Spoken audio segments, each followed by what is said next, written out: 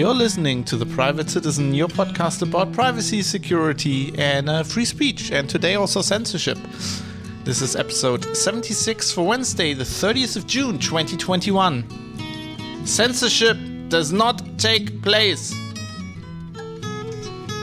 Hey everybody, you listen to The Private Citizen. Thanks for being here. My name is Fab. I'm your host, coming to you live from the city of Düsseldorf in Germany, where they're, rebuilding the whole neighborhood. They're digging foundations, they're digging up the street. So if you hear some loud noises, please not be alarmed. It's completely normal. I'm recording this episode in the daytime because I've got some work to do. Usually I do it in the evening when the road workers are off work already. But today I had to do it earlier, so... And they might be digging these foundations a bit harder because they're probably frustrated with Germany being kicked out of the Euro last night by England. I didn't see it. I got other shit to do. I can't be bothering with bread and games right now, but, they might be a bit frustrated. Anyway, thanks for being there. We are going to talk today about censorship because I'm on a bit of a censorship binge and the topics just keep coming up. And it kind of all fits together, so I'm just doing that now while I'm on a roll. And we're going to talk about porn today. Lots of porn, because there's some issues in Germany with censorship and with porn. And I think they're important. Not because, of course, I'm a man. I watch a lot of porn. I like porn. I'm not afraid to to admit that. But I also think a lot of people think, well, it's just porn, And there are a lot of prudes in society, but I think this is very important because I think we're in a culture war right now, a Kulturkampf. I'm going to explain this later in depth, but I think this is just the first step. I think this is indicative, and we've seen them clamp down on other stuff. And I do feel like a listener who wrote in, got a good feedback section today. Got somebody writing in, which we're gonna also read out later. He kind of saw this and put this very well. That we're in this fight right now, and there's not enough people understanding what's going on, and we, the people who do, probably you're listening to this podcast because you have an inkling what's going on. We are in the vast minority, and we need to learn to explain to people what's going on. So I'm gonna try to do that today. But first, some housekeeping before we get into the show proper. I would like to tell you that this show is going to go on somewhat of a hiatus from the 8th of July till the 28th of July. So we should be back to regular Wednesday releases on the 28th. If you've been listening to the show for a while, you know this. I did the same thing last summer. I'm just gonna fuck off, go on holidays, because I need to. I've been working a lot recently. And it's just been really bad. Like the year so far has not been really good for me as a freelancer. I've been working my ass off trying to open like new business opportunities and stuff, new opportunities for me, and it's not been working well. I've been not making a lot of money. So but I've been very stressed with it. So I'm just gonna take some time off, hit the motorbike, ride the motorbike around, and not touch a computer for like about 2 weeks. So if you don't hear from me, don't be alarmed. That'll be the case. I won't be streaming on Twitch. I won't be doing podcasts. I will, however, because I always do this, I will make up for it. When I get back, I'm planning to just like my plan is to like on this holiday, forget all this shit and then regroup and do new plans and try to get the streaming schedule in order on Twitch and try to get some podcasts out and also, regroup and try to earn some fucking money because I'm barely putting food on the table right now as it is. And we need to fix that. But, that's not really any of your concern. I'm just trying to explain what's going on. So I will try. So before I go, there will be an episode next Wednesday for sure, which I'm going to put out on the usual Wednesday release. And then I'm going to try to do one extra episode before that. So we have a bit of extra content. And then when I come back, I'm going to make up for that 1 or 2, depending on how much it is. I'm going to make up for these episodes. This. I've been doing this over the last year as well. I try to get an episode out every Wednesday, and I'm putting out one a week, but sometimes I have to, I'm going to go on holiday and have to buffer them up and going to give you some extra content later. I've got enough topics. Like, that's not the problem. I've got like a book that has a lot of long list of topics. So I just don't, have the time right now. Otherwise, if I wasn't working on other shit, I would have prepared it and pre-released it for you, but that's just not happening right now. But that's all of the housekeeping. Just don't worry if you don't hear from me for a while, and if there are no podcast releases, you are now cued in what's gonna happen. And with that, let's get into the topic of the show. Let's talk about porn here.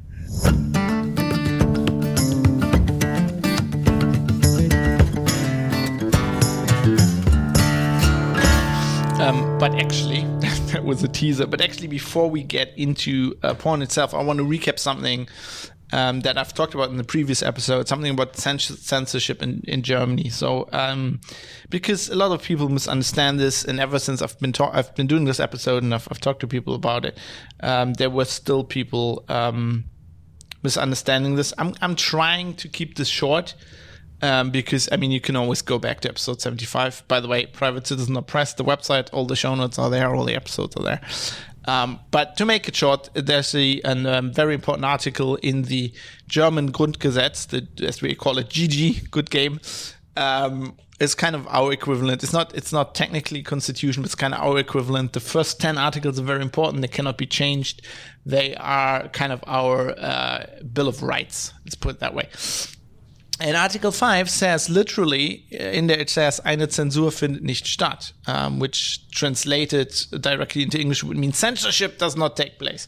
Probably have to say that in a German accent. Censorship does not take place. And lots of people seem to think that means there's no censorship in Germany. Which is in fact not true. Germany is one of the, I think, where Western democracies are concerned, one of the most censorship-happy ones. People probably know the thing with the the swastikas and all those we call them verfassungsfeindliche Symbole, symbols used by organizations that are hostile to the constitution. There are lots of symbols you are not allowed to use in Germany. There are exceptions, of course, if you're doing history classes or whatever. And if you for example, if you do something in historical context, so if you build a model, let's say of the Bismarck, right? The battleship Bismarck had a huge swastika on the deck. Companies that build these models always leave them off, but they don't really have to, really. I think they just don't want to get into trouble. If you're building a historically accurate model, then you'd be completely okay. Also with many video games, if you have a historical setting, I'm not talking something about where it's what's it, Wolfenstein, where it's in the future and there's future moon Nazis, whatever. All bets are off there. But if I wrote a column once when I still worked for Heise on a game called Hearts of Iron, which is a relatively historically, it's trying to be a historically accurate strategy game adaptation of World War II. And they took all the swastikas off the uniforms of the Nazi generals. And I'm pretty sure they would be okay with that because, these are historical people, right? They even took some of them out, I think. But if you have a game and it's you're explaining historical situations and you're I don't know, there's Rommel in the game and that's his uniform, I think you would be okay. But generally, that's an aspect of censorship as well, where companies will self-censor beforehand, and we talked about that in previous episodes a lot. But so people are aware of this aspect of censorship in Germany, and that kind of gets ignored. But there are others. So there are articles in the Grundgesetz itself. I've explained in the previous episode how this article only applies to the state. Censorship of the state towards their citizens. It does not even apply if you're a company. If you're a company or a private person, you can censor whatever you want.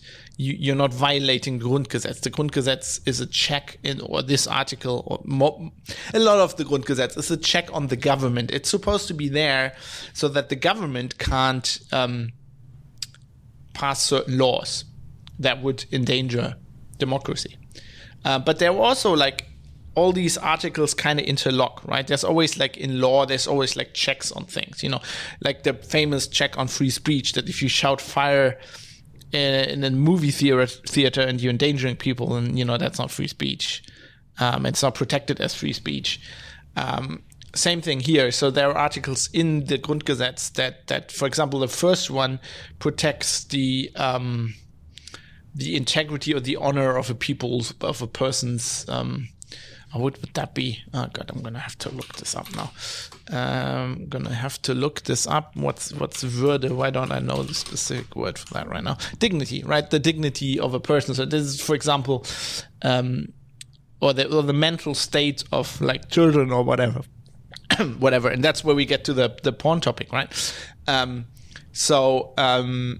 are also articles about like protecting the integrity of the democratic system, and where that is concerned, the German government can censor shit. Like, the flag, the swastika flag is, there's an article that is supposed to protect the integrity of the democracy we have.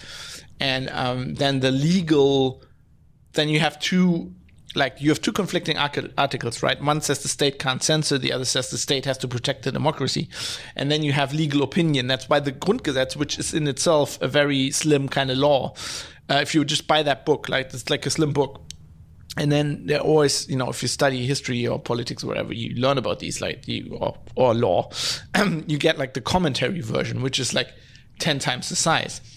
Or for the Grundgesetz, it's like 20 times the size, which has like legal commentary, which says, in established jurisprudence, when these two articles collide, it's generally accepted that, the government can actually censor things.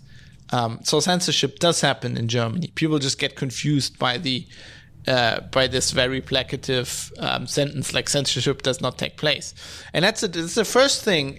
Literally, this is the first thing I learned, like in politics, when you go, the first semester, like literally like your first week of politics class, and there's like, you do some policy studies, and then they go like, okay, this is the law, but you cannot go take a law and read it, right, and read it verbatim and think that's what it means, right? This article does not mean there is no censorship. What this article means is, basically, there shouldn't be censorship by the state towards its citizens unless it is called for to protect other very important unalienable rights. That's what this actually means. But most people don't know about this. But I thought this was relatively important to get into this again, just to explain in the beginning here.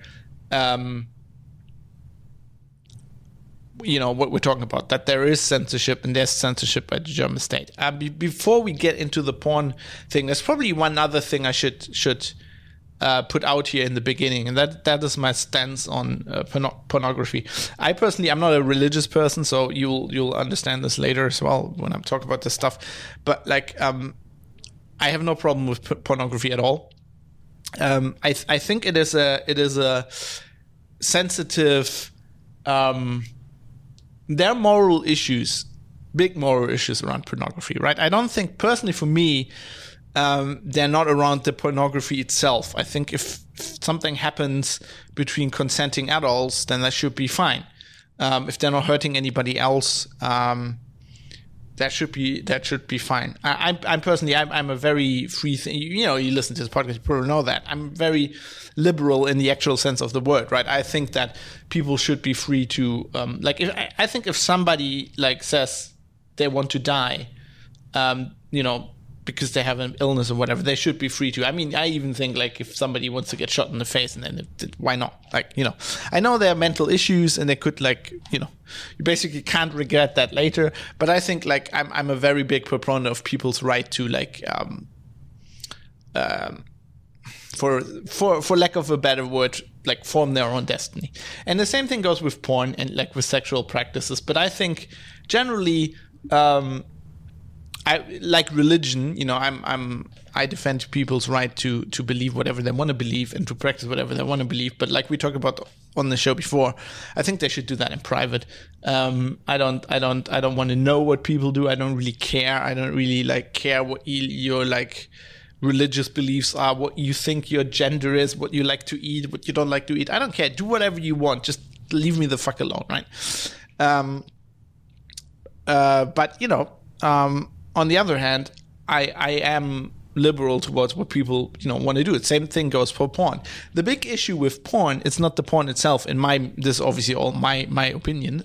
In my view, the problem is the production. There are huge legal, like moral issues, but mostly moral for me, with the production of porn. Like, the porn industry is a cesspool. It's horrible. And I will not deny that.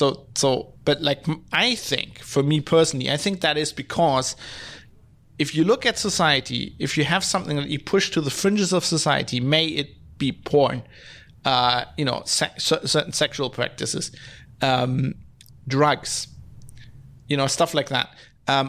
If you push that to the fringes of society and make it borderline illegal, then you make it illegal, then you'll have very horrible people getting, like, you know, human beings are like, if it's like the purest form of capitalism, right? If there's a demand, somebody will fill that demand. And by outlawing something, by saying, okay, heroin is now illegal, I mean, I think we all agree, like, you can do that as a state, but you won't stop people from taking that drug. You won't stop people from selling it to them. And the practices they're selling the drug to them under are going to get really ruthless because it's illegal anyway. Like, you know, if I'm doing something highly illegal and if I get caught and I put into jail, who cares if I like put baking powder in that stuff or whatever they do, right? Or if I shoot somebody over like a drug shipment, right? I'm going to go to jail anyway. And while porn isn't illegal, it's like on a fringe. And you get some of those people, like, you know, a lot of like people who basically don't care get into that industry, and it's tied up with illegal industries, like, you know, human trafficking. I mean, the same problem is prostitution, which is largely legal in certain constructs. You know, it's different in it's very different in Germany than it is in the US. It's different even in the Netherlands than it is in Germany. But I think in most of the countries, whatever, you know, if you're not, I don't know how the fuck it is if you're like in China right now. And I know I have some Chinese listeners. But, you know, I think for most of us, it's kind of the same thing. It's like a gray area, and you have like really questionably and morally questionable things going on and horrible things going on. But I feel it's largely because it's delegated to the fringes of society. I think if we were less prude as a society and more open about these things, then it could get better. I mean, there are, for example, there are porn studios who are producing porn films under, or pornographic content under, like, you know, good moral rules, where they're like, you know, there's some companies run by women who, like, their whole goal is not to exploit other women, and, you know, there are these beginnings, but it's like really hard. And I think with stuff we're going to talk about in a bit, like the censorship and this shit, and like pushing it to the side of society, we're actually making it worse.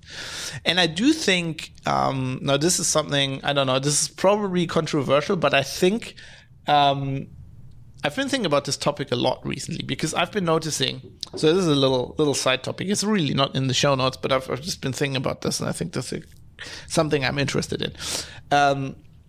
So I'm a man, right?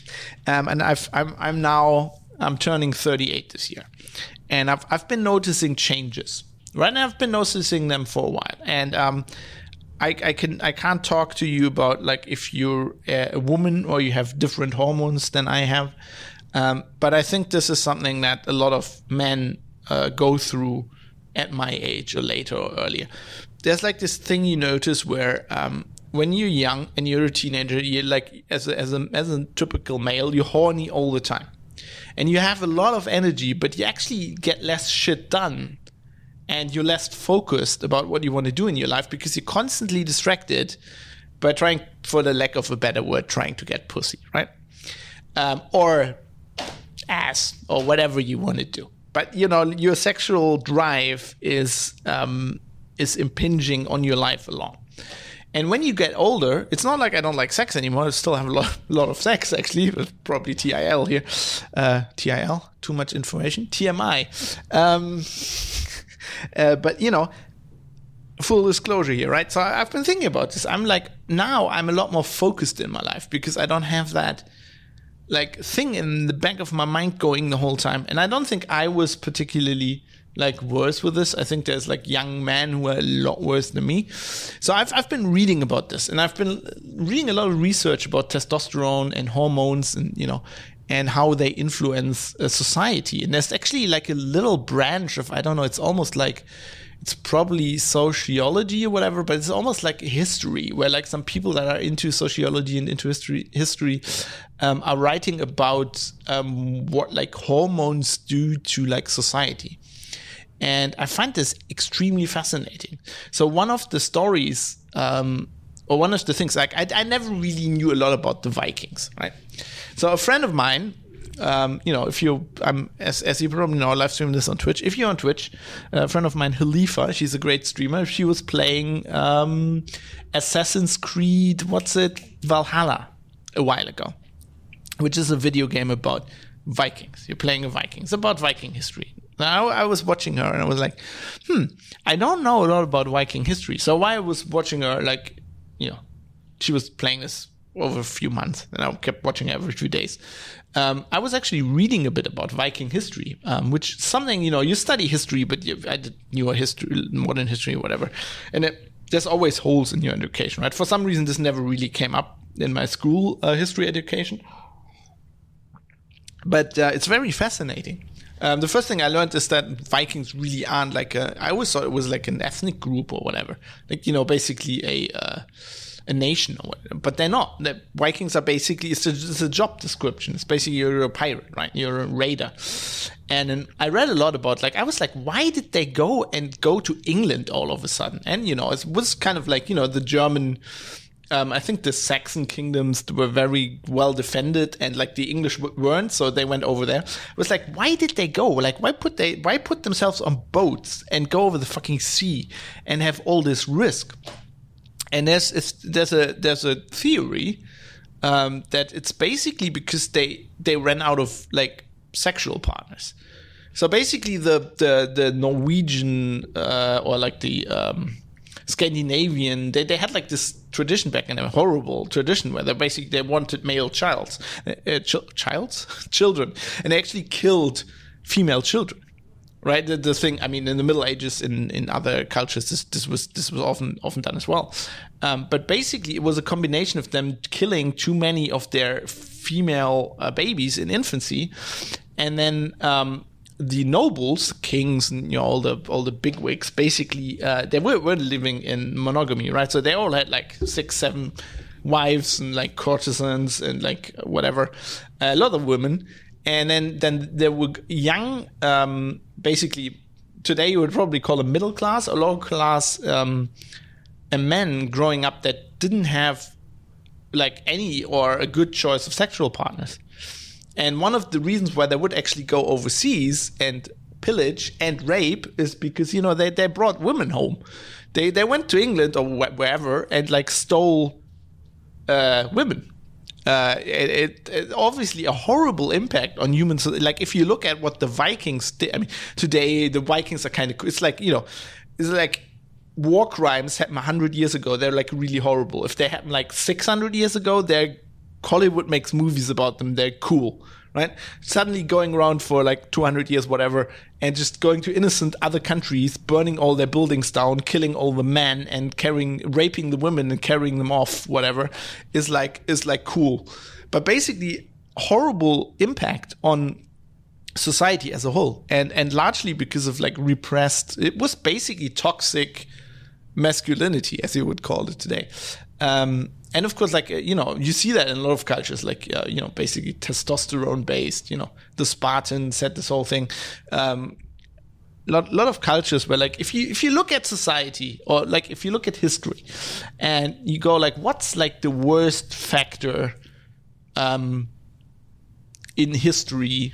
Like what has caused the worst like destruction and loss of life and all of this, it's probably the influence of testosterone. It's like men going off, basically trying to impress women and going to war. And you still have that today, right? That's why a lot of young men join the army.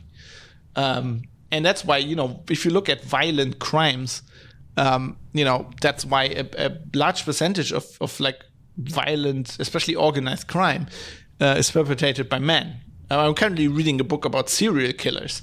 And if you look at serial killers, it's like 5% women. So there is definitely something to this, I think, to this theory that, testosterone, human males' sexuality is having an impact on society. And I'm now getting around to my actual theory. I think, you can have the opposite theory, but I think porn helps with that. I think letting out sexual drive, blowing of steam, so to speak, can actually be really healthy. I actually have this theory that if you like young and like a guy, I don't know, I'm not talking about women here because I have no idea. Like, I'd love to talk to somebody. Like, if anybody listens to this, Private Citizens of Press, and you want to talk to me about how, like, this is for women, please let me know. It would be a fascinating story. But, I can just talk from my perspective. I think it actually probably makes you productive. If you just go and blow off some steam, like with some porn, and then you can concentrate and do whatever you want to do. Anyway, that's just something I think. That's why I think pornography can actually be a net positive for society, because it keeps like men from raping and pillaging, basically. No, I don't want to go that far, but of course. So I'm going to operate on this theory in this podcast, but that doesn't mean what I wanted to say. The point I'm trying to make is that doesn't mean that I don't understand that the porn industry as it is today is horrible, and that there are like serious moral issues with how porn is produced. But I think actually, and I'm going to talk about that in a little, at the end of this whole segment as well. Again, I think the goal here should not be to like ban or censor or like punish people who use pornography, but to drag it into the light. Kind of like the same theory where people are saying, if you're criminalizing like marijuana, for example, you're just turning people, you're pushing them to the fringe of society. So just the step they have to take to actually go into a life of crime is like tiny. Whereas if you drag it into light, you just make it normal, maybe it's actually better. Maybe the impact isn't that bad. And maybe we can actually produce porn ethically. And maybe then we get some actual actors involved or whatever, because that fucking needs to like that, I don't know. Like, porn could use a lot of improvement. Let's just leave it at that. Anyway, why am I talking about this? What is the actual what's happening? Why am I talking about this topic now? So let's get into that.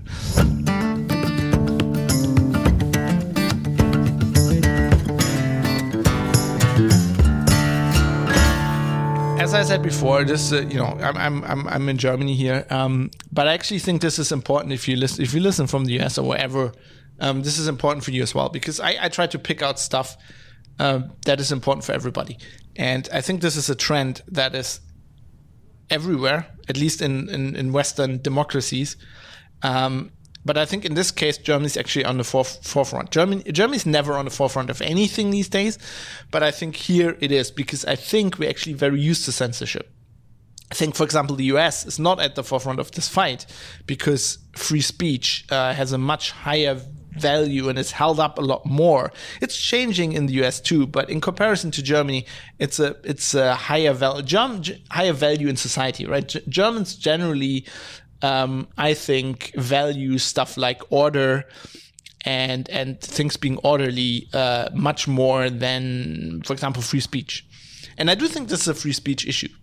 I don't want to get into the argument if porn itself is free speech, but what is basically happening is here we are in a Kulturkampf. We're in a, as we call it in Germany. I'm not using this. We're in a culture war. I'm not using this lightly. I think we actually are. I think, broadly speaking, we are in a war between people who think they're doing the right thing, and they're generally not bad people. Most of them think they think of themselves as very forward-thinking, progressive, but for whatever historical reason that I've actually haven't figured out, I'm thinking about this a lot, but they basically think that they know what is best, right? And that I'm exaggerating this for the sake of argument, but they think they're very liberal, progressive, but they know what's best, and they want to get people to do that, to do what they think is best. And also, very dangerously, they have this idea that basically freedoms should be not a right, but like a perk. They should be like a treat for a dog, like something you get and you've seen it. I've talked about this very clearly all throughout this whole pandemic thing. You've seen this very clearly, especially in Germany, where the Chancellor Angela Merkel was basically saying this, like, if you behave nicely, if you do what we tell you, you can have a life again. Right? You're a nice dog. You do what we tell you. Here, you can have a treat.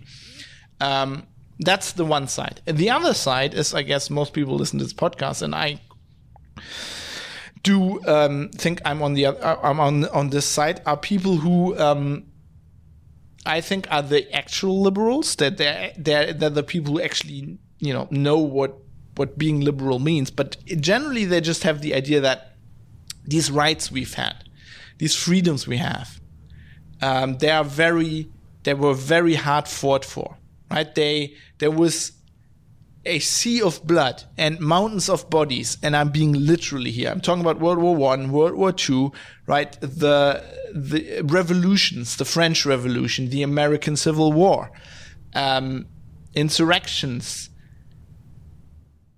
peaceful revolutions like the German unification, the fall of the Iron Curtain, all of that. But like, we had all these things. They were very hard fought for, these freedoms, and they're not a treat.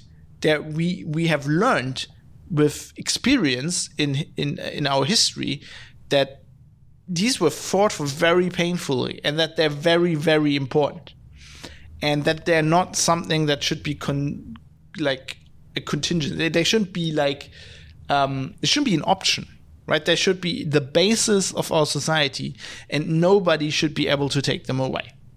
And these freedoms are, I think, free speech, privacy, the right broadly as a citizen of a country to do whatever you want to do, unless you're seriously harming somebody, right? And I mean seriously harming somebody. I don't mean like coughing on somebody and then maybe at some point somebody at some point is gonna get sick. I mean, like, not actually harming somebody, like, and I think that those are the sides.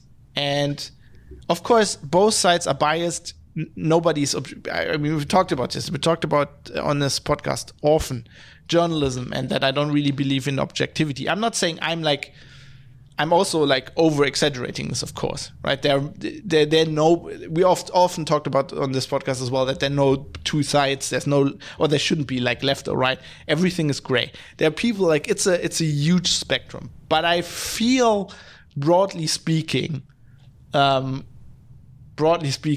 don't, generally I don't want to divide society in these ways, but generally I feel like when I look at what somebody's doing these days in public and what they're arguing for politically, I see those two sides.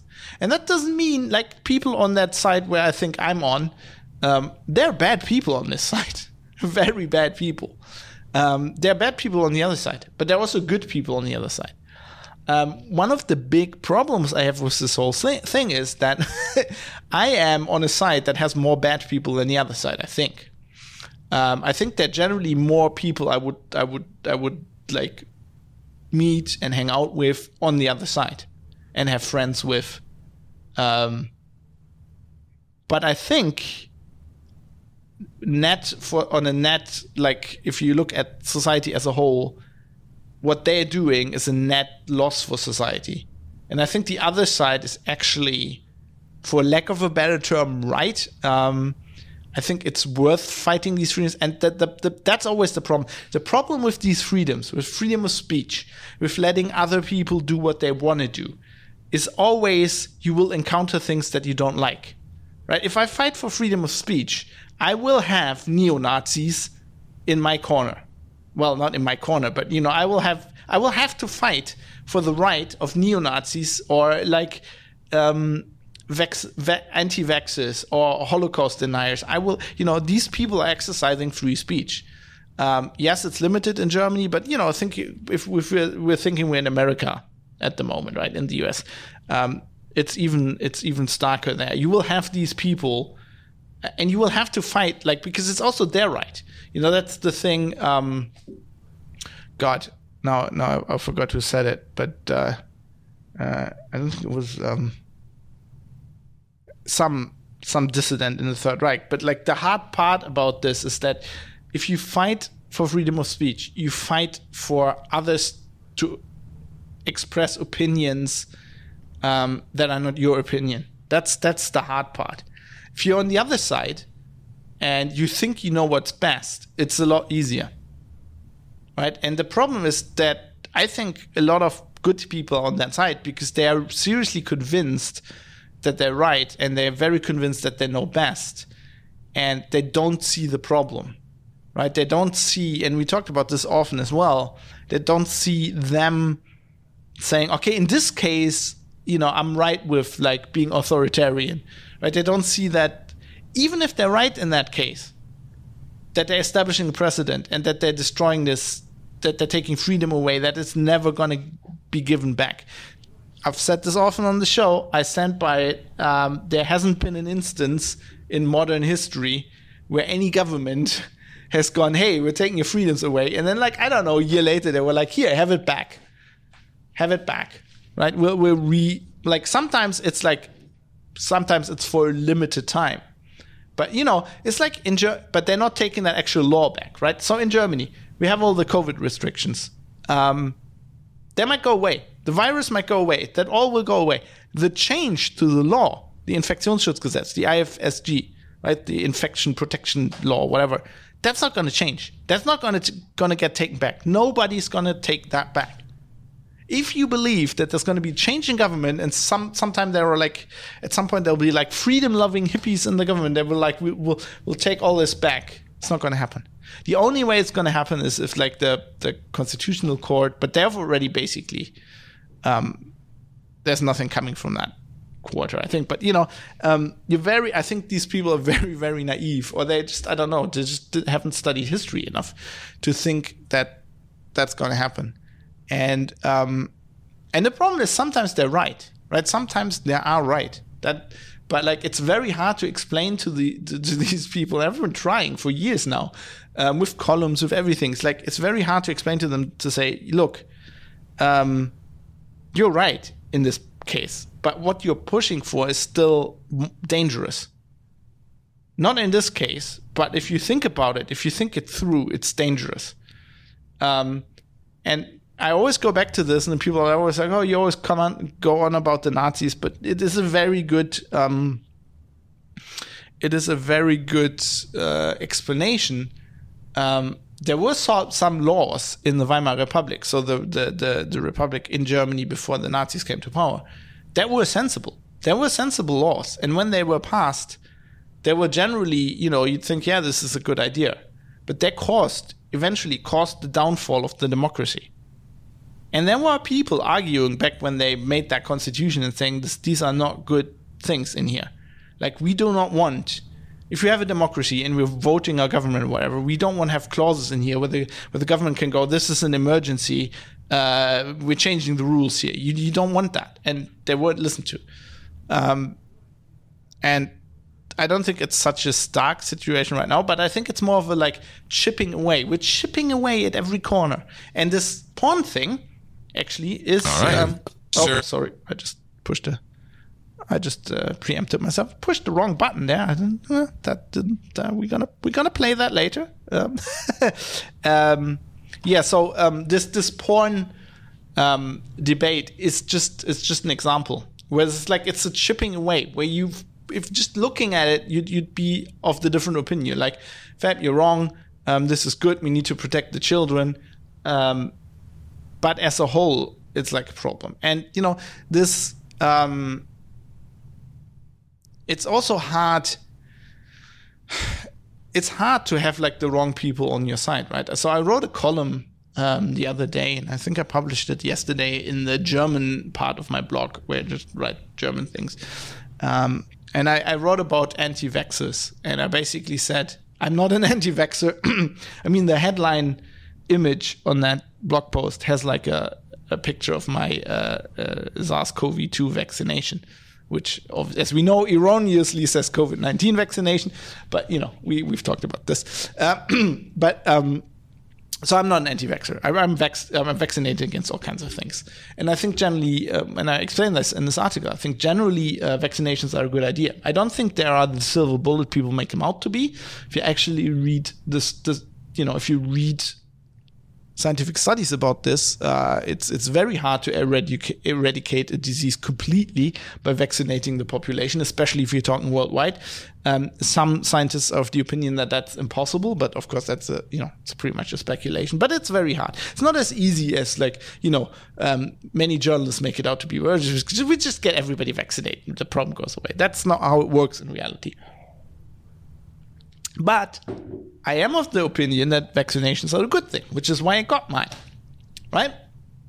Having said that, what I contrast in this column is that these people are idiots, right? These anti-vaxxers are idiots. It is, of course, idiotic to go and say, well, if you get the vaccine, there are like little chips in there and they're like hooked up with 5G, and then you do Bill Gates bidding, right?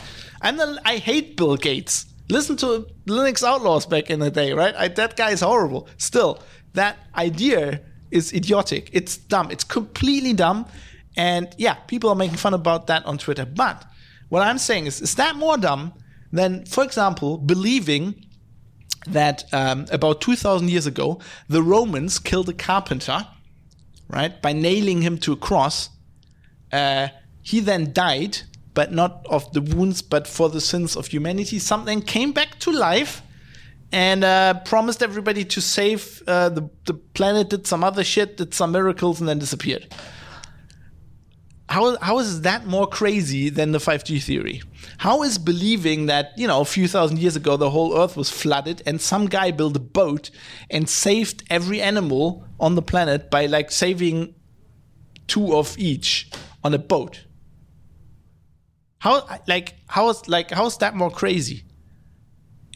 And those instances of craziness are protected by the German Constitution, by the very Grundgesetz, by Article 4, I think it is. You're free to believe whatever you want. You're in your religion. You're free. You can believe that shit. So why can't I believe that Bill Gates puts 5G things in me? Like, how is that more ridiculous? I mean, these fucking double standards, this hypocrisy, that is the problem in our society. It makes me so angry. Same thing with Scientology. People go, oh, yeah, they have like this alien guy that came to Earth and then put people in planes and then bombed them. Isn't that crazy? And those same people don't think about how like Christian belief, Muslim beliefs, Jewish beliefs are completely crazy, right?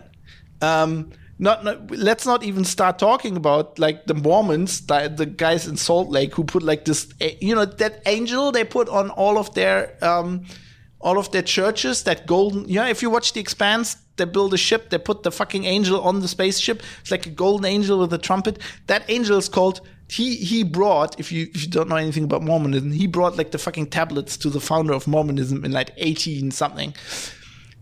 The fucking angel is called Moroni. It's called the angel Moroni. That that religion that basically tells you, if you believe this is like the founder of the religion telling you, if you believe in this shit, you're a moron, literally. And I put that on every, how is that less crazy?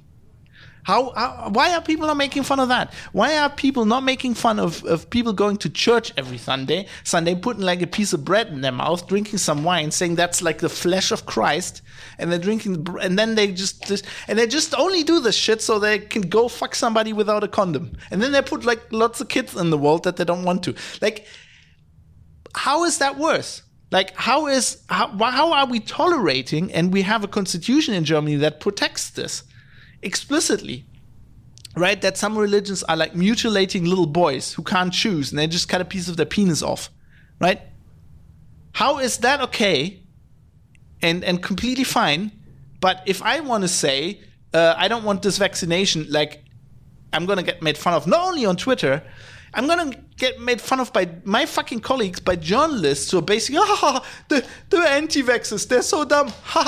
So I listened, the other day, I listened to the radio in Germany. I listened to our öffentlich-rechtlicher Rundfunk, which is like the public broadcasting company, right?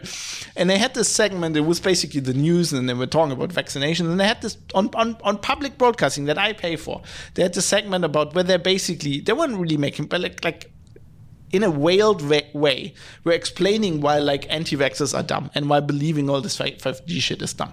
Fair point. Okay. Right. Did that for about 15 minutes. And then, because it was a Sunday, they had a 45-minute radio sermon. Right? We're going from making fun of people who believe that they have like 5G chips in their blood, put in there by Bill Gates, to a guy reading from a fucking stupid, like, why can't I remember the word? Damn it. What's the word I'm looking for? Jesus. What's Märchen? Why can't I?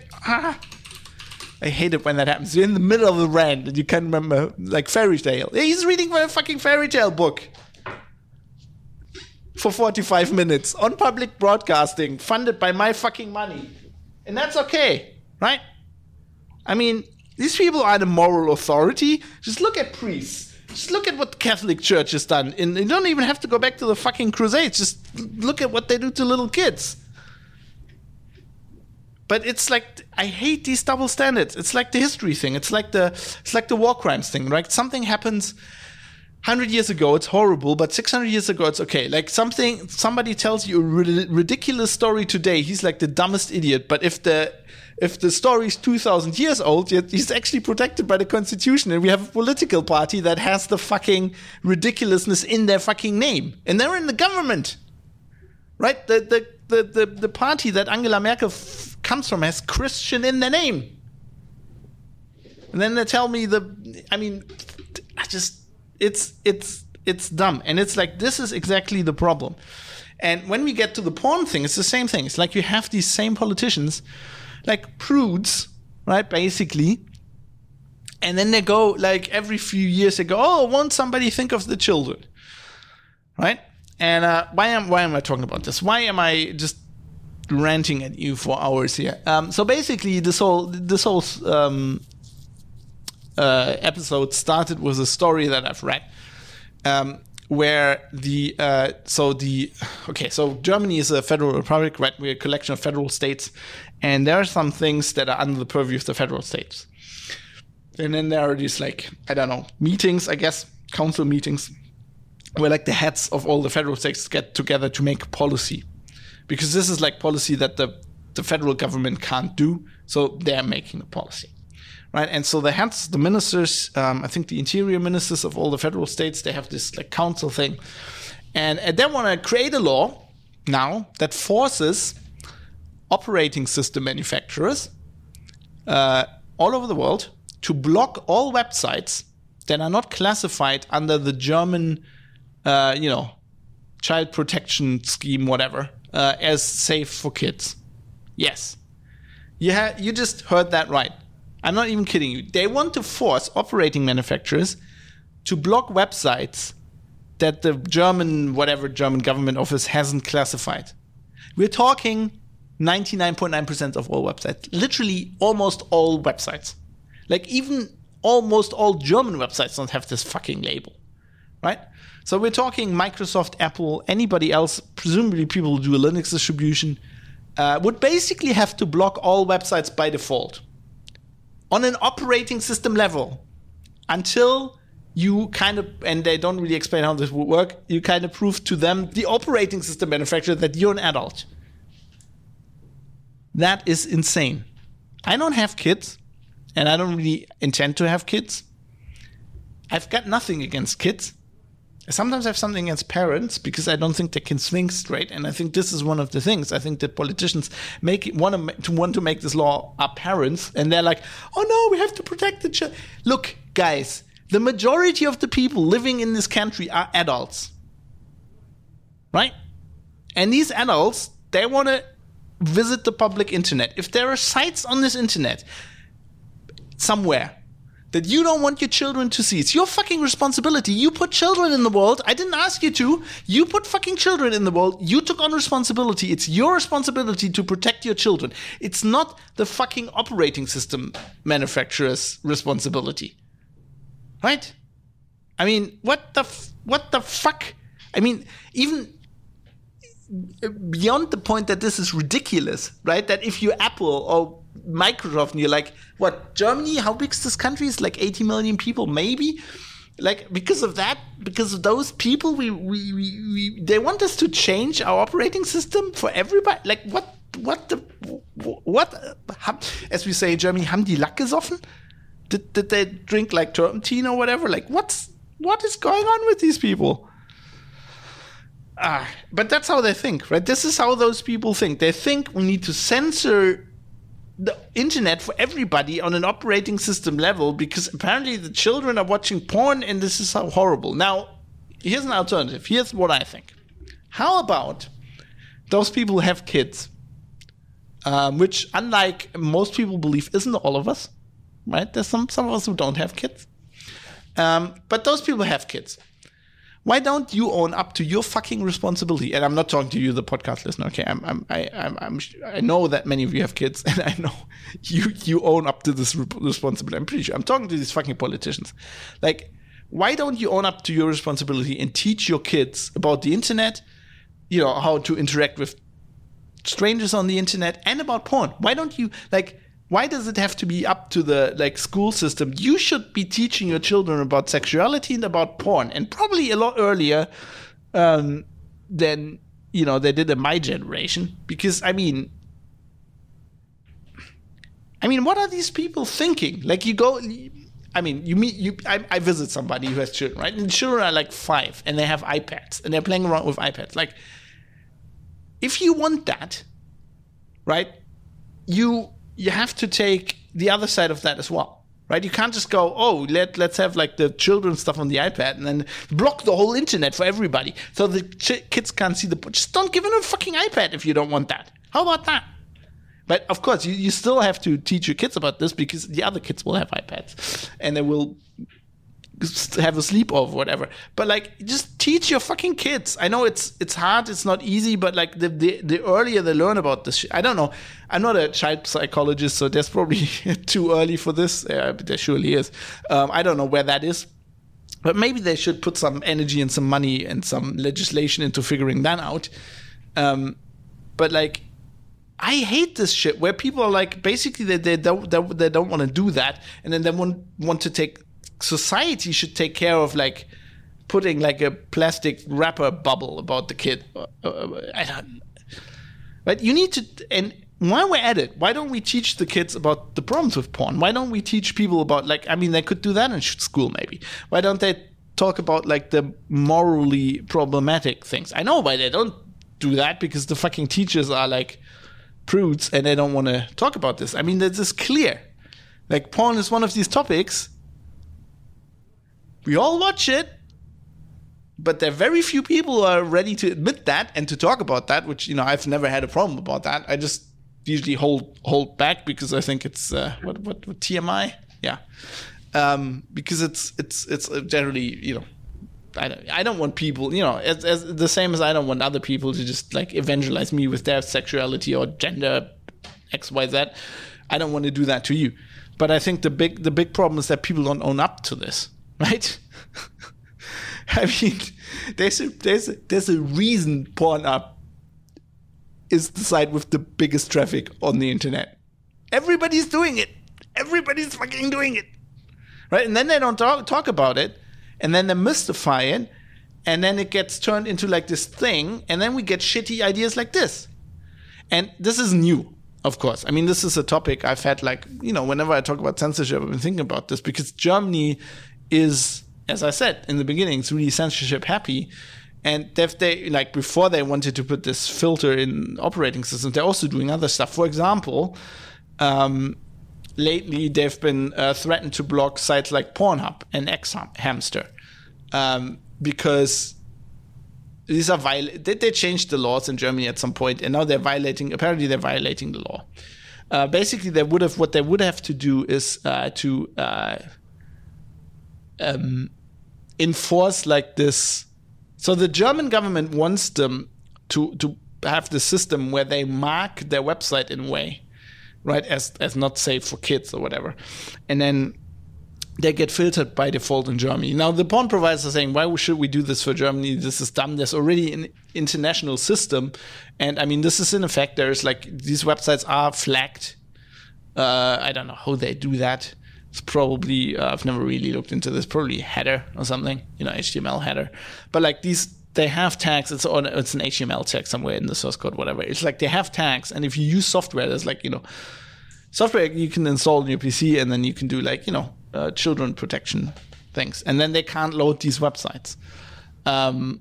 So they're like, there's an international system, we're using it, we don't see what your problem is. And they're actually suing the German government or countersuing them in several cases right now, where they're saying we're not going to do this because there is a system, and why don't you just use that system? But that's not the German way. The German way is we must block everything by default, we must have order. And now they're actually trying, because they're not doing this, like these porn sites are not doing this. Actually, what they also want is that, and this is where, if you like porn and you're in Germany, you should perk up, because basically what they want to do is that these sites should not allow any visits from just German users, right? If you're a German user and you go to a porn site, you're supposed to verify your identity with them and then log in every time, and they will not show you the content unless you're logged in. And because the sites are not doing this, now, just recently, German authorities actually demanded that Xhamster be taken down. Well, they did that ages ago with the provider, but the provider didn't want to do it, so they went to like their hosting provider, and they're now trying that. And failing that, they're going to have like ISPs like Deutsche Telekom, Vodafone, they're going to have them completely block those sites. Somehow I can, as we talked about, like the downsides of masculinity and testosterone and the repressed sexuality in men. Like, there's a small sliver of me that just wants to see the German government ban Pornhub. I want to see what happens, right? If they thought the so-called run and the storming of the German parliament, which wasn't one, with the Infektionsschutzgesetz and the whole COVID, if they thought that was bad, if they really, I think, if they really want to tempt people to go and, I don't know, burn the fucking Reichstag down or whatever they think that's going to happen, just try to ban Pornhub.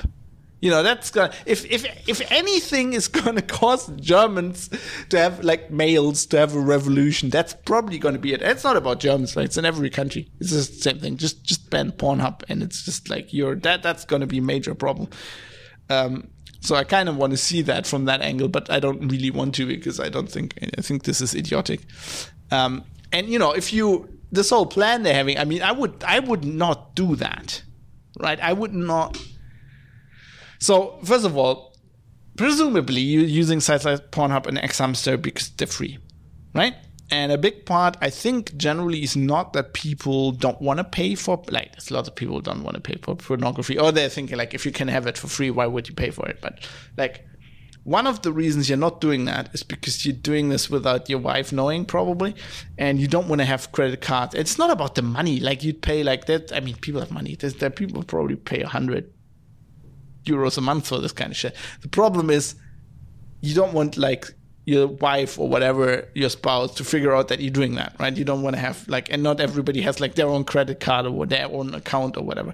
I think that's one of the big problems. And people just don't want to get tracked. I mean, you're tracked enough with all the advertising on there, but this is even worse. Just imagine they don't really explain like the German, the Kommission für Jugendmedienschutz, the KJM is like a commission that is like founded by these federal states, whatever. They have a system, or they have systems where they explain how to do this login. They don't really explain how you would check that somebody's actually 18. You'd probably have to send them like a scan of your fucking ID card. But then not everybody in Germany, I mean, everybody basically has one, but you don't technically have to have one. So also how are these porn sites, are really going to be like privacy, or how's that going to work? Are they going to set up, like, how's that going to be GDPR? Like, is Pornhub going to set up an office in Ireland for this? I don't think so. But like, let's imagine that was a thing, and you proved to the site, like with your ID card or whatever, that you're 18, and then you get a login, and you're doing this for free porn, by the way, and then you're logging in with that login to Pornhub. That means that you're inherently trackable. That means that Pornhub knows exactly what you're watching. And they probably already, there's advertising, they can figure a lot of that stuff out. But it's different of you just being an IP, or you just actually being logged in under your like legal name. And that's like legally proved. So I'd be worried personally of the following scenario, right? You do that and you're just watching porn. You're just watching, step bro, I'm stuck porn, which apparently everybody is doing right now.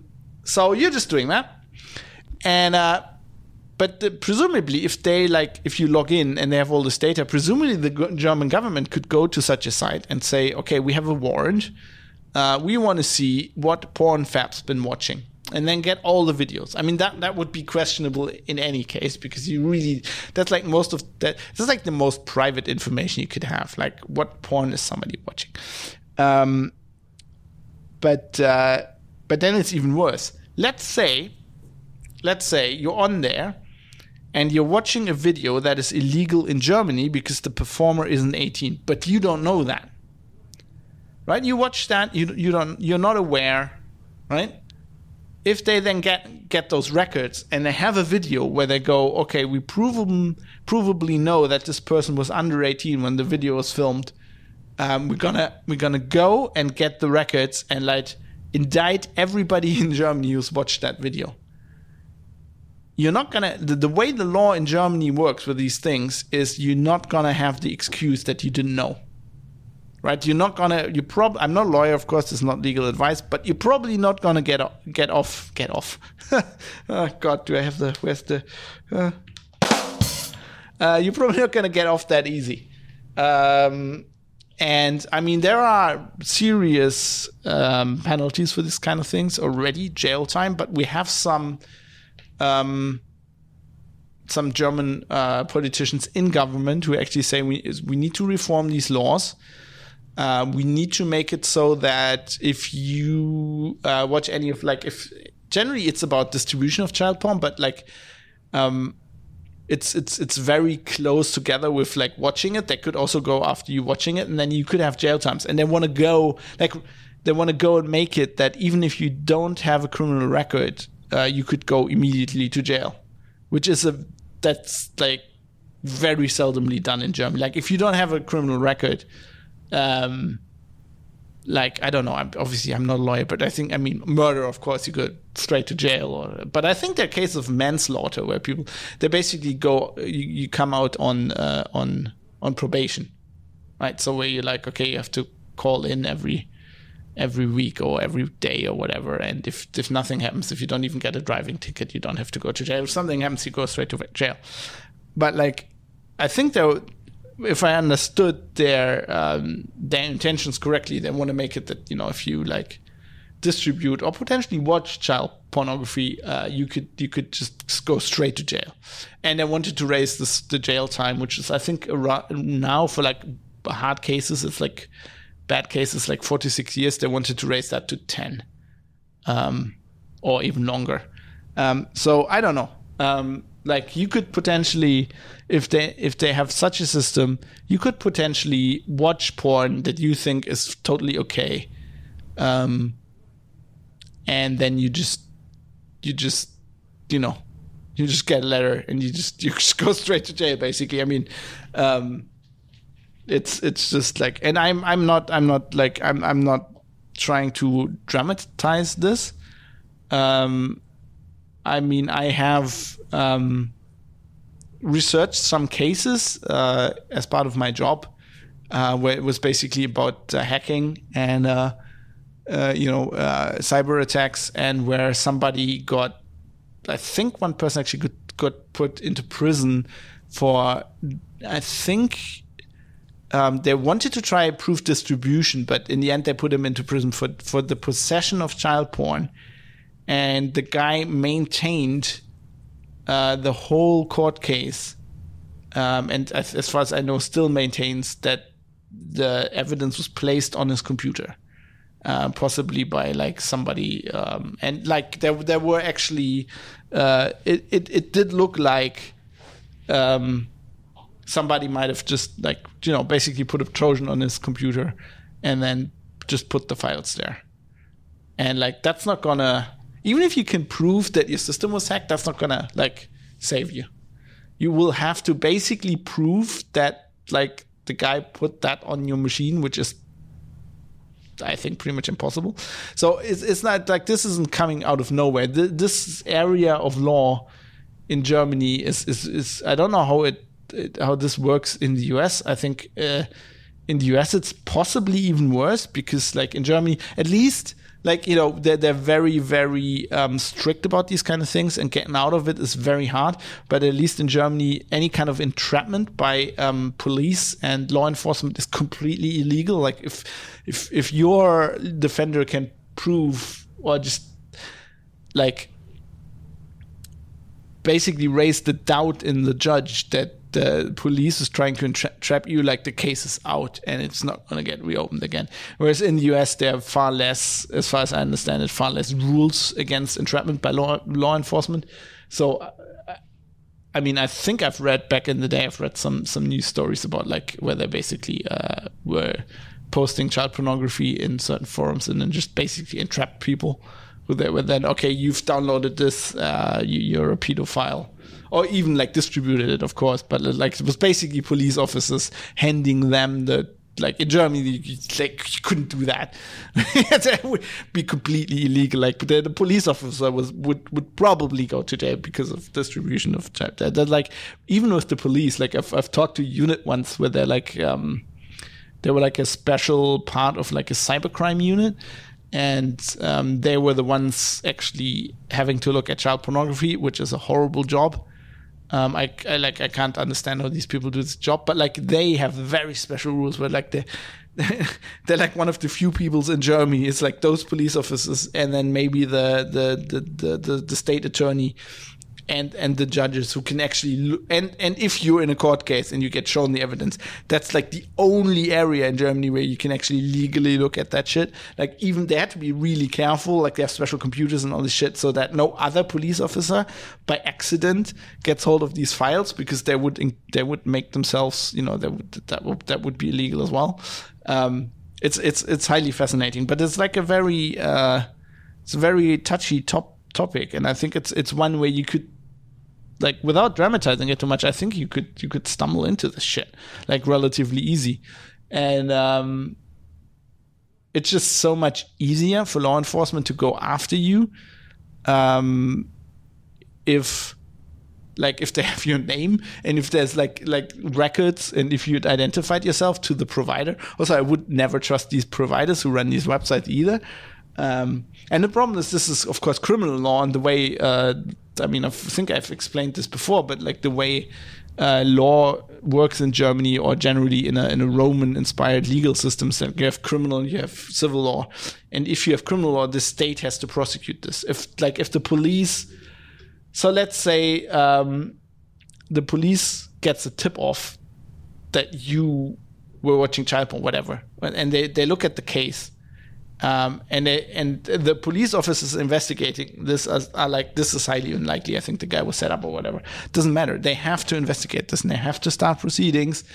And there can be a situation where like you're getting investigated by police officers where they're like, we don't think this is, but they have to like basically go through with it. So it's something I'd be very careful of. And as we discussed, obviously I'm streaming this in live on Twitch, where I record this podcast, and I talked earlier to some producers in chat. Well, I talked about what I'm gonna record. They said, "Well, it's pornography, so we'll have to all get VPNs." And that's exactly the thing. Like, this is the problem with the president. Like, this is just gonna get criminalized more and more. And at some point, they're gonna go, "Well, now everybody's watching porn via VPNs." And the logical next step, if you're one of these guys who make these laws, it's just like, let's make VPNs illegal, and it's never going to stop. So I personally think we have to fight this now. We have to fight this here, like with all of this shit, all of this censorship shit. We need to try to get people to be more sensible, especially the people who make the laws. And that's it on the porn topic. I don't know. I'd be very interested. This is a very controversial topic. I'm kind of baiting my producers here a little bit with that shit. So please go to privatecitizen.press. If you're listening to this, give me some feedback. What do you think about this? And I understand that we're not getting any feedback on Twitch right now because you probably don't want to fess up to this publicly. But I have. If you go to privatecitizen.press, if you go to the contact link. I have some means of contacting me that are completely anonymous. There's a lot of text on there. I have a secure whistleblower form. You can contact me via that. Or, if you just contact me by email and you say, well, I want to give you my opinion, but I want to keep my name out of it. I'm going to do that. I'm going to give you this is one of the things I take very seriously as a journalist. I'm going to give you my word. You're a source. I will protect my sources. I will not tell anybody. And if the police are going to come in here and they want my records, I'm going to call a lawyer. I'm not going to give that up without a fight, even if it's your porn history. But yes, I would love to hear from people what they think about this topic, because it's obviously very controversial.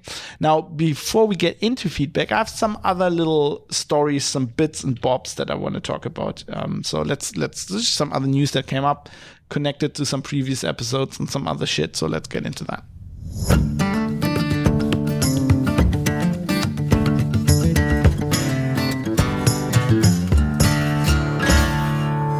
And I need to drink some coffee. I'm not awake, but keeps me wired. You might remember episode 66. We were talking about Flock, federated learning of cohorts, which is Google's initiative to replace tracking cookies. And I talked about that a lot and, the plans they have. Now, we just had some news that Google has delayed this so-called cookie ban to 2023. And I'm just going to read this short thing from Vox.com just to keep you updated on this topic, which I promised. Google is delaying its long-promised move to block third-party cookies from its Chrome browser by another year. Firefox, Brave, and Apple Safari already block third-party cookies by default and have for some time now. Chrome, by contrast, has dragged its heels to do the same. Now it's dragging them even more. As for what will replace those cookies, that's still an open question. Flock is one of the apparently many options Google is considering, saying that there are more than 30 proposals in the works, and 4 of them are being trialed. So I don't think we know the other 3. Reading this made me, I kind of knew this, but it kind of brought renewed focus to the fact that Firefox is already banning or blocking third-party cookies. I need to look into how this works and if it works and what advertisers are doing to get around this, because I'm pretty sure they're still tracking you. Otherwise, the advertising industry has a bit collapsed, but I think it's more down to the pandemic, and I think they would be collapsing a lot more because Firefox is not the biggest browser by far anymore, but it still has a serious market share. If you know anything about this, if you have some links, please go to privatecitizen.press and send me some information in the various ways you can contact me, because I'd be interested. Maybe spend a whole episode on this. Then also something that is close to my heart, because I've been a Bruce Springsteen fan ever since I've been listening to music, literally. I've been to, I don't know how many, must have been close to 50 Bruce Springsteen concerts in my life. There were tours, like the Rising tour. I went to 4 concerts, I think, on one tour.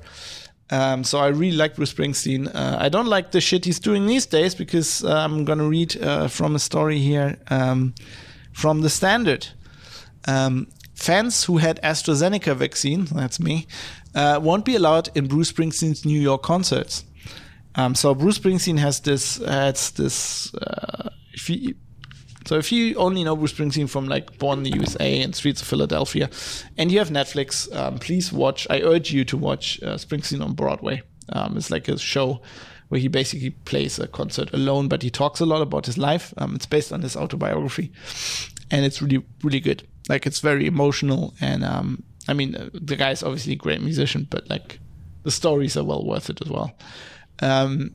But yeah, so, and he's doing like a reprisal of that show, Springsteen on Broadway. Anyone who's had the AstraZeneca vaccine will be barred from attending Bruce Springsteen's comeback shows in New York next week. The intimate 5-night run at this, you're not going to get tickets for that anyway, but still. The intimate 5-night run at the St. James Theatre will be the first Broadway show to reopen since last March and will require attendees to show proof of vaccination. However, the list will be limited only to approved British publication, to jabs approved by the US Food and Drug Administration, or the FDA, Moderna, Pfizer, BioNTech, and Johnson & Johnson. Any potential concert goers who received their Oxford AstraZeneca vaccine overseas will be left with the prospect of being turned away at the door should they book tickets. Why is this? I mean, I find it bad that you have to have proof of vaccination to go to a concert anyway. We talked about that. I don't need to rehash that. But why is this all bad? Because obviously the AstraZeneca vaccine is not approved by the FDA, not because it's not effective. In fact, I don't know about Moderna, but this is for YouTube in case they ban me again. According to the official documentation by the Robert Koch Institute, by the Paul-Ehrlich Institute, so the two German health authorities, and by, in this case, AstraZeneca. This was like a combi thing with all like Pfizer, BioNTech, AstraZeneca, and Johnson & Johnson. The AstraZeneca is the most effective vaccine, according to the official numbers published by these pharma companies, and I guess vouched for by the Paul-Ehrlich Institute. It's the most effective. The reason it's not, I don't know about Moderna though, but the reason it's not approved by the FDA is because there's a very, very, very slight risk that you're going to get a thrombosis, so a side effect, which could be fatal. Now, I personally, I talked about this previously on the show as well. I think it's way overblown. I think it's a bit weird because it's in a young age group, but like usually, I mean, people get like it's a very specific thrombosis, but people get that all the time. There's lots of side effects from vaccines, down to like lethal ones. I mean, this could be as simple as you getting an injection and they're not shaking. Like when they when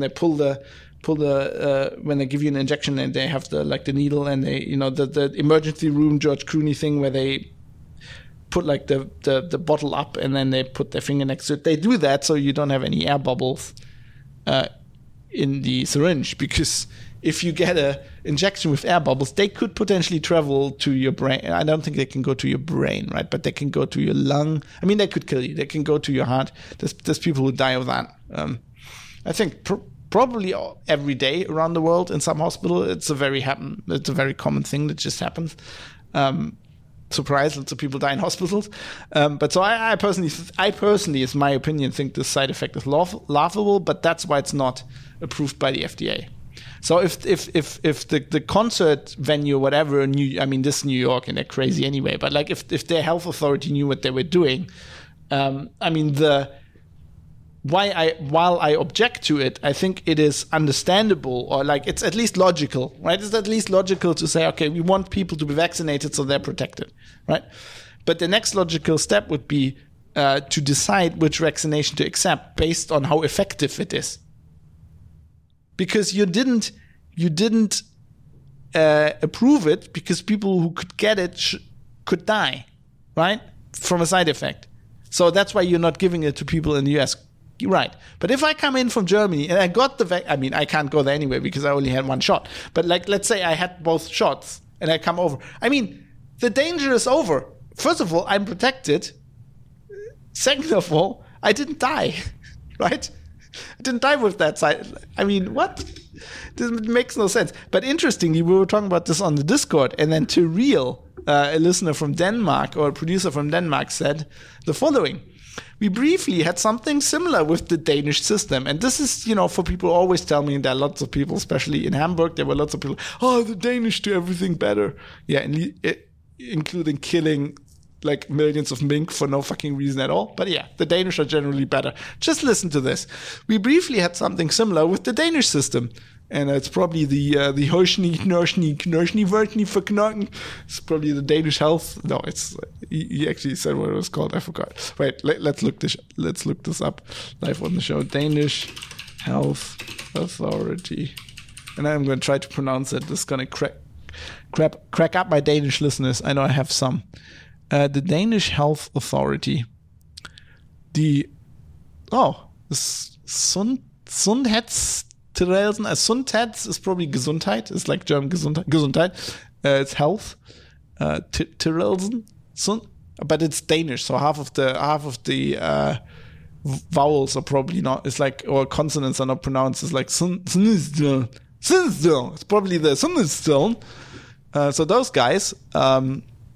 We briefly had something similar with the Danish system. They decided AstraZeneca is too dangerous, so stopped using it. We know about that. Then the state system had one of its little moments and decided anyone with the AstraZeneca jab, secretly British, with the AstraZeneca jab had not in fact been vaccinated. So the Danish Health Authority, because they were like, we're not approving this vaccine anymore, you can't use it. Like the people they had already vaccinated, and that was safe because they were vaccinated. We're like, no, when we didn't approve it, so you're now legally or whatever, like technically not vaccinated. I think Tyrell says it was briefly because I guess people probably lost their shit about that. Like if I was a doctor and like my local health authority would do this shit, I would threatening to just like quit my job or whatever. That is ridiculous. That is so dumb. That's almost as dumb as like Germans trying to get Microsoft to put a porn filter in all of the operating systems just because think of the children. And then a third story I quickly wanted to talk about. I talked in episode 75. In fact, last episode, I talked about the YouTube censorship. Right, and what happened to me with the video, and but I also had like a little side thing on like Netzdige in Germany, like the law where if you do something criminal, content providers have to pull it, and how content providers generally use their terms of service and why they do that. So just as I had published this episode, I get an email from Twitch, which they apparently sent to everybody, about how they are now enforcing Netzdige. Right, and there's a post on this on Reddit, which I linked as well, from a Twitch community person. Basically, they are saying here that I'm going to quote from this. To comply with this regulation, certain content that is reported by users in Germany will be evaluated under both the Netzdige and Twitch's community guidelines in terms of service. When content is reported under Netzdige, there are three possible outcomes. If the content violates our community guidelines, we will remove it globally and issue the corresponding Twitch enforcement. If the content does not violate Twitch policy, we identify it as illegal under Netzdige. We will restrict access to this content in Germany. If the content does not violate Twitch policies or Netzdige, no action will be taken. Which means, they're looking at their TOS and they ban, if it just, violates the TOS, they're going to ban that. If it's only Netzdige, they're only going to block it in Germany. Now, I found this very interesting, both of the timing and generally. So I wrote this email to Twitch Press, to the Twitch Press email address. Dear ladies and gentlemen, I'm a freelance journalist from Germany. I'm causing trouble again. Reporting on IT policy issues for several outlets. One of my current focus topics is freedom of speech, press freedom, and overblocking. I'm currently preparing several stories on NetzDG compliance. As such, I will be reporting, as a topic, obviously, that got triggered on, and that interests me very much. As such, I will be reporting on the email you just sent me. Could you please answer 3 questions with regards to this? Number 1, why are you acting on this matter at this time? Seeing as NetzDG went into effect in 2017 and the last changes went into effect on 1st of January of this year. And we now have end of June. Why are you doing this now? Second, you mentioned your community guidelines and terms of service. What does this have to do with NetzDG? NetzDG is a criminal law concerning, for the most part, very serious crimes. Your guidelines and TOS are a civil law matter as far as German users of Twitch are concerned. And third, let's say you block content I created based on your TOS, but it does not violate NetzDG. Do I have recourse to appeal to this? How does that work? I'm asking because if I understand the NetzDG rules correctly, I do have recourse under criminal law, no less, if you block my content mistakenly under that. So basically, kind of, asking them, because I suspect them to do the same thing I've talked about last episode, that they're basically using their TOS so they don't get into legal problems. I think if somebody uploads something that they think violates NetzDG, they will just say it violates their TOS and delete the video outright. Because as I explained last episode, that's legally less of a problem for them, because the only recourse I then have is civil law. Whereas if they say my content violated NetzDG, they're basically saying I did something criminal. And then I could, and then the German state will have this is not only about Twitch. If that happens, I think I'm pretty sure they're legally required to report this to law enforcement. So law enforcement will then, for some, I've explained this earlier in the show, will then have to, act. So basically, let's say there's a clip of me on Twitch, and a viewer goes, "This violates NetzDG." And Twitch, American company, maybe they don't know so much about German law, I don't know. Obviously not a lawyer, just not legal advice. They might go, okay, this violates NetzDG. And then, if they just deleted it under the TOS, then just the video was gone and nothing, that would have no further repercussions for me. Maybe they get a strike against my Twitch account. If they say it violates NetzDG, I think they will have to inform law enforcement, and then law enforcement will start criminal proceedings against me. And I could fucking go to jail, which is a little bit more serious than losing my Twitch account. So I don't know. And this is why I have recourse, right? I could then go and I think I could get a state appointed defense lawyer, because, this is criminal law. And I could actually go, no, that wasn't illegal. What are you saying? And if I win, that would have serious legal repercussions for Twitch. And because it's criminal law, it's not about the company, right? In civil law, it's be I get damages or whatever. And then the company pays that. In criminal law, they go after the person who's responsible personally. I've explained this earlier, I think last episode, with the VW thing, right? Where they went up, when they basically lied on their emission, the emission scandal. They actually went after the people responsible, and were okay, this is going to be jail time, right? So it's a very what I'm trying to explain to them, which I think Twitch doesn't understand, at least from this email, is that these are two very different things, right? Criminal law is that's a much more serious issue than Maybe they know that. Maybe that's my other suspicion, that they're going to do this thing where they're just going to block based on terms of service. But we'll see. So far, unsurprisingly, I've not heard back from Twitch. Either they're going to ignore this, or they're still, what the fuck? Somebody actually asked us a question. What's going on? What are we going to do? Might be. I don't know. We'll see. If I get an answer, or if I do some more research, I might do another episode on this. We'll see. Anyway, let's wrap this show up. This is gonna be long, and I've got work to do, as I mentioned earlier.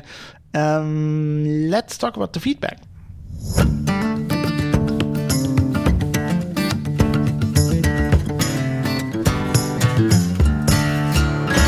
First of all, we have producer Mike Small who commented on the previous episode about YouTube censorship. And he says, "Thank you for this episode.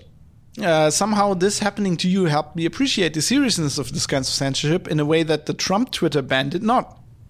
I also feel insulted as a listener, reader, and citizen. Not that I would ever use YouTube when an alternative is available. It's not the same level of insult to me as to you. My work is not being impugned. But implicit in the idea that our news must be sanitized is the premise that we as listeners are like zombies or wind-up dolls. Like, I can't decide for myself whether or when you're full of shit or I need some more facts and evidence than you've presented. Anyway, keep up the good work. I like the way you're handling this." Thank you, Mike. And I appreciate that email. And I appreciate that you, I mean, that's what I'm trying to do with this podcast, right? Some of this is opinion. The other part is research. I give everybody in the show notes access to everything I have. And I want you to call me out on things when you think they're wrong. That is the very idea of this show. This very idea of the show is the assumption that you're just not going to take my word as law, but like think about it and have your own opinion about it. And also, like the whole point about the show is that I unlike a lot of other publications, I think, or podcasts or whatever, I'm here taking you seriously as an adult, and I think you can consume this content, and then if you want, you can form your own opinion. You can agree, you can disagree.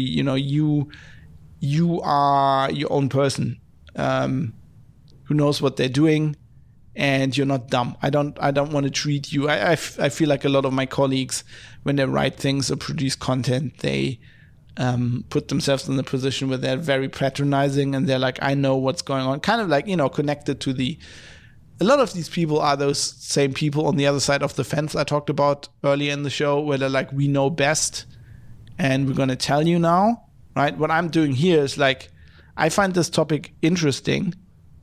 I've done some research. I've come to an opinion. I'm going to present you the research and my opinion, and then do with that what you want, right? Agree, don't agree, ignore me, or write in. And I think that is the attitude journalists should have, or generally like content producers should have, right? You should try to treat your audience as grown-ups and, as equals. I think that is how new media should work. New media, new rules. So thanks for the email, Mike. I appreciate it very much. Fadi Mansour, another producer, writes in a lot, also wrote in. And he says, I've read your blog. So this was before I recorded the actual episode. I had some updates on the blog before, I got around to doing the podcast. That's what he's talking about. But he's basically talking about the previous episode. It's just like he wrote in before he had a chance to listen, or before it was probably out, I think. I've read your blog post about YouTube removing the episode and your decision to fight it. It seems the issue has been resolved, but I wanted to say that I really appreciate your stance to fight this. Of course, links to this is also in the show notes. Unfortunately, and I think this is the thing I was mentioning in the beginning. I now remember that it was Fadi. Of course, it was Fadi. Smart man.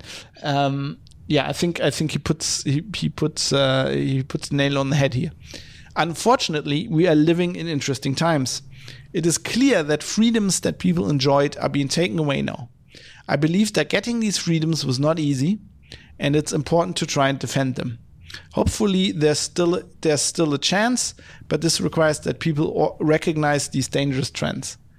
I hope there's a chance. Otherwise, I guess I wouldn't be doing this podcast.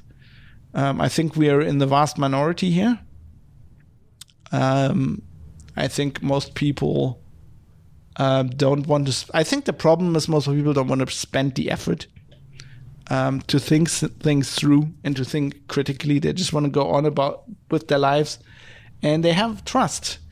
They have trust in certain sources, and when these sources say, these people are all like conspiracy theorists and Nazis and anti-vaxxers, and they're all crazy, don't listen to them, listen to us, they just swallow that.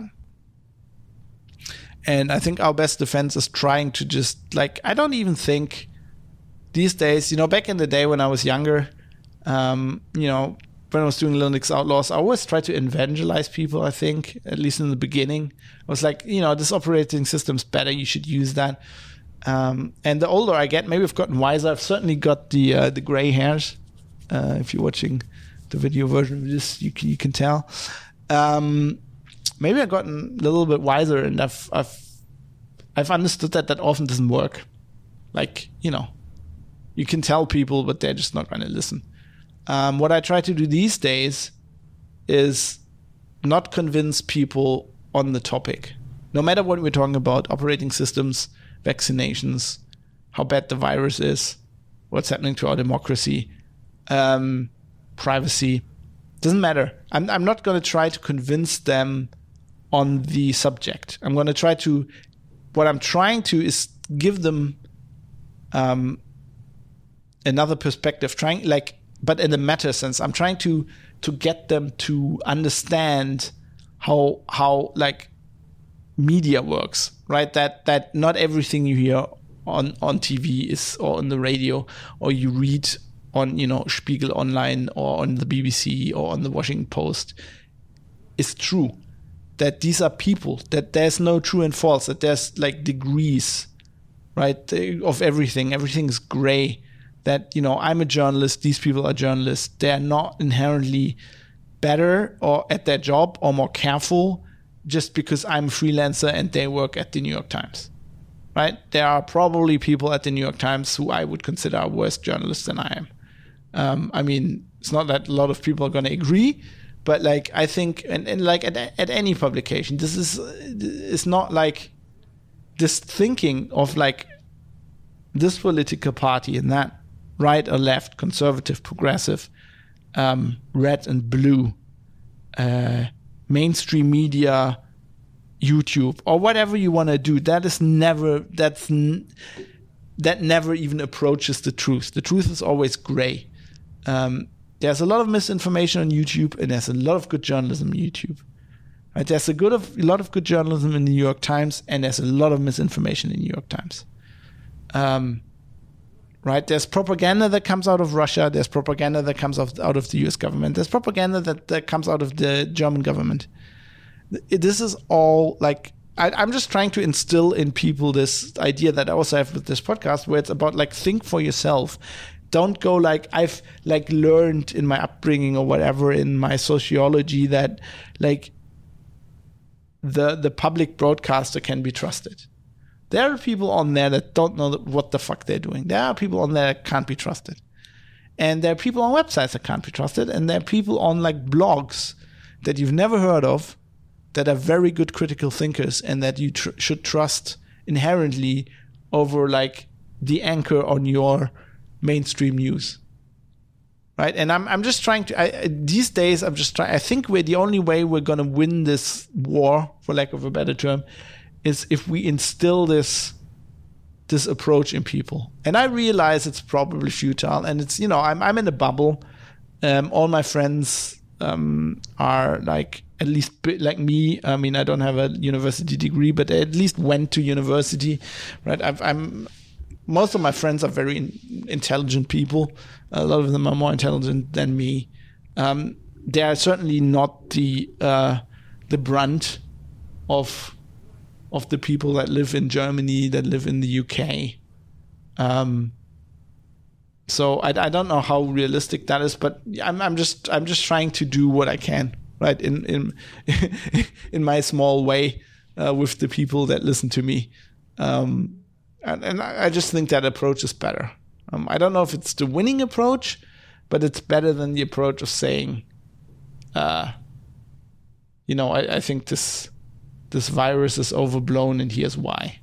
Right? What I'm trying to do is like, okay, so right now you're listening to like these statistics and you think anything else somebody says is like completely wrong. And I'm just trying to tell you, right, like statistics are always statistics, and there's problems with all kinds of statistics, right? You just need to, like, you can't just say, okay, this is source, so this is the government, so it's trustworthy. The government also puts out misinformation. Anyway, I think that's probably enough about that. One more thing I want to mention that makes me very happy.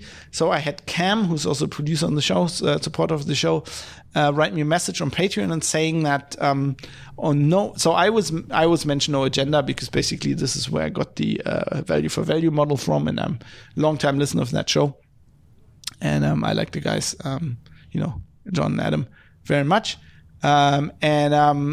I got some listeners from them, obviously being played on the stream, and I really like that. It's pretty cool. But so Cam sent me this. He's up to date on No Agenda. I'm not. As I said, I've been really busy. I'm way behind. But apparently in No Agenda 1357, so 1357, there was a donation. And somebody mentioned me, if not by name, mentioned this podcast. I'm going to play. This is the button I pressed earlier by mistake. I'm going to play this now because it makes me very happy. So this is from No Agenda 1357. All right. Sir Colin, the friendly fat man. I haven't heard from Sir Colin in a while.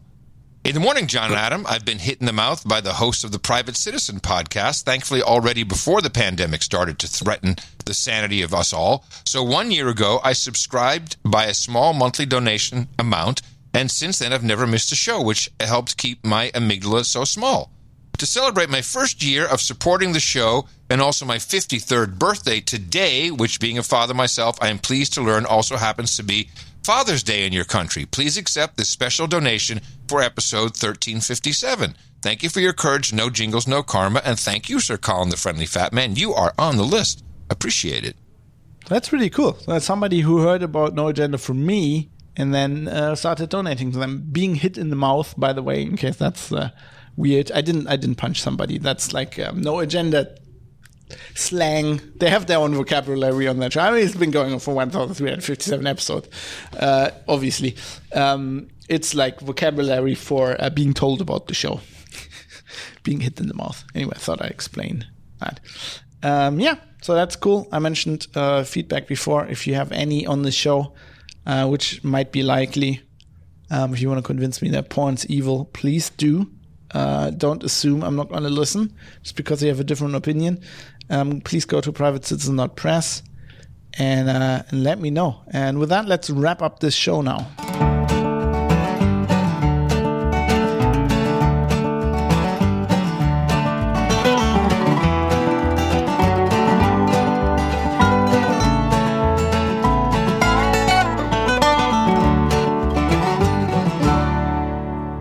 Right.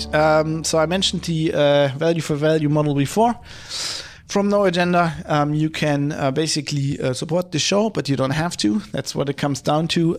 If you want to, and it would very much be appreciated because, the year is not being very kind to me in general, you can become a Patreon supporter. There's a link also in the show notes. You can send one-off monetary support via PayPal through the email address producers@fab.industries. It's also in the show notes. And if you have another way, please, I think we can work something out. You can also support me via Twitch. You can subscribe to the Twitch channel. That'll help. And of course, if you have Amazon Prime, you can do that for free. It expires after a month, but then you can do it again. And so you don't have to pay any money extra, and I get some money, and it'll help me out. So let's mention the people who did that. So the people who've supported this show via PayPal and Patreon this very episode are Georges, Steve Hose, Butterbeans, Jonathan M. Heathy, Michael Mullen Jensen, Dave, 1i11g, Vlad, Jackie Plage, Philip Klostermann, Jaroslav Lichtblau, Michael Small, IKN, Kai Sears, Fadi Mansour, Bennett Piata, Joe Poser, Jick Didi, Larry Glock, Tobias, David Potter, Matt Jellyman, Mika, Martin, Mode 7, Sandman 616, Dave Umrish, Mr. Ramish, Avis, Drive Zero, Ricky M, Barry Williams, Jonathan Edwards, Rizal, Rodane the Insane, Captain Eckhead, Cam, D, RJ Tracy, No Reply, Rick Bragg, Ezekiel 017, Robert Forster, and Superuser. And then the people who subscribe to Twitch, who also help me out, and I thank them a lot as well, are Mike the Dane, Flash Gordo, Acherontas7, Bacon the Pork, Brigadier Sir Nils Olaf, Indie Gamiacs, Nomt771, Mode 7 is unavailable. Sandman616, Redeemer RF, Ezekiel 017, Centurio Purchase, Galtaran, and Butterbeans. So thanks to all of those. Thanks to all of you. I appreciate it very much. You help. You do help. Every euro counts from you right now. So you are helping, and that's very much appreciated. Let's get out of here. I have to thank bytemark.co.uk, because they are providing me for free with the servers. They're a British cloud hosting company, stellar guys, and without those servers I couldn't run the show. So that's pretty cool. Thanks to Bytemark. And let's get out of here. The theme tune I mention this every show, but it's a great song, and I want to give credit. It's by Raoul Kabazali. It's called Acoustic Roots. And I'm going to play you out with some jazz, because the last time I did this, people were really happy, at least the people that were listening live. So I got some, that's why live feedback's helpful. So we have some jazz. It's a song called Not That Serious by Nocturnal Spirits. And with that, I'm going to sign off, and I'm going to see you soon. As I said before the planned hiatus, I'm going to try to give you 2 more episodes. At the latest, I'm going to see you. Well, you're going to hear from me next Wednesday. Until then, hang in there and think for yourself, and aim to misbehave once in a while.